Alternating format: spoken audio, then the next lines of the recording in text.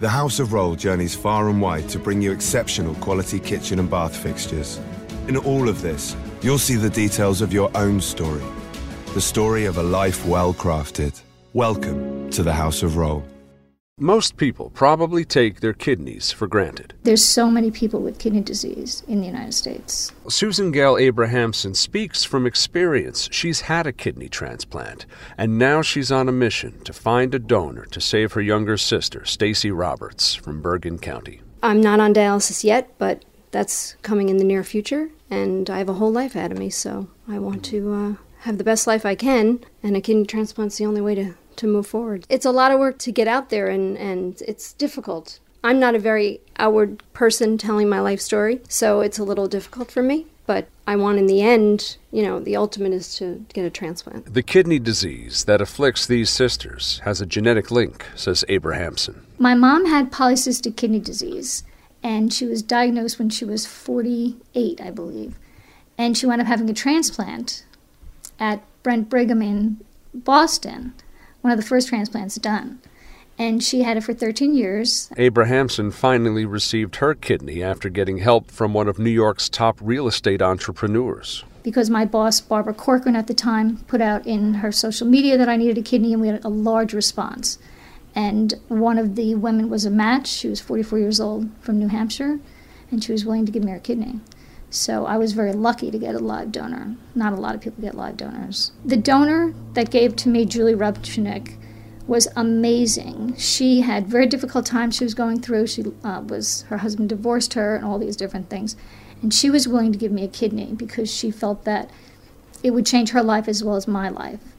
And it was so wonderful. And she would tell you that 2 days after the surgery, she was out of the hospital, feeling very good. I was out in 4 days.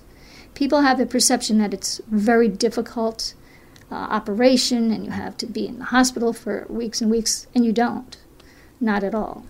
So it's not that difficult a procedure at all. Stacy Roberts knows it takes a special breed of person to offer up a kidney. Somebody asked her, "Why would you do it?" And Julie said, "Why not? I can help somebody else." Stacy Roberts is on a couple of waiting lists to receive a kidney from a deceased donor. That could take several years. Plus, it is much preferred to have a living donor. 50% chance of rejection with the cadaver and a 2% chance of rejection with a live donor. If you're contemplating donating a kidney but you're on the fence, Susan Gail Abrahamson wants you to know. There's no cost to the donor. As far as the surgery, nothing. My insurance or the recipient's insurance covers everything for the donor.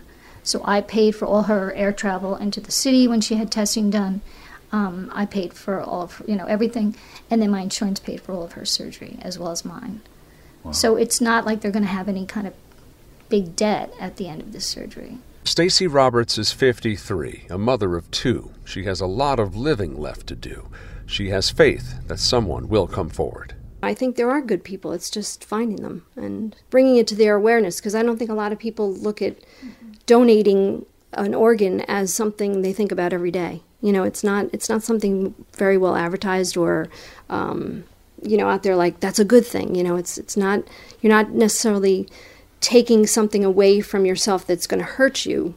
You're helping somebody else, and you can still live a normal life after and help that person to get back on their feet. Please consider giving something of your own, giving a kidney. I am a young person with a family and need a kidney before I have to go on dialysis and live on dialysis for the rest of my life.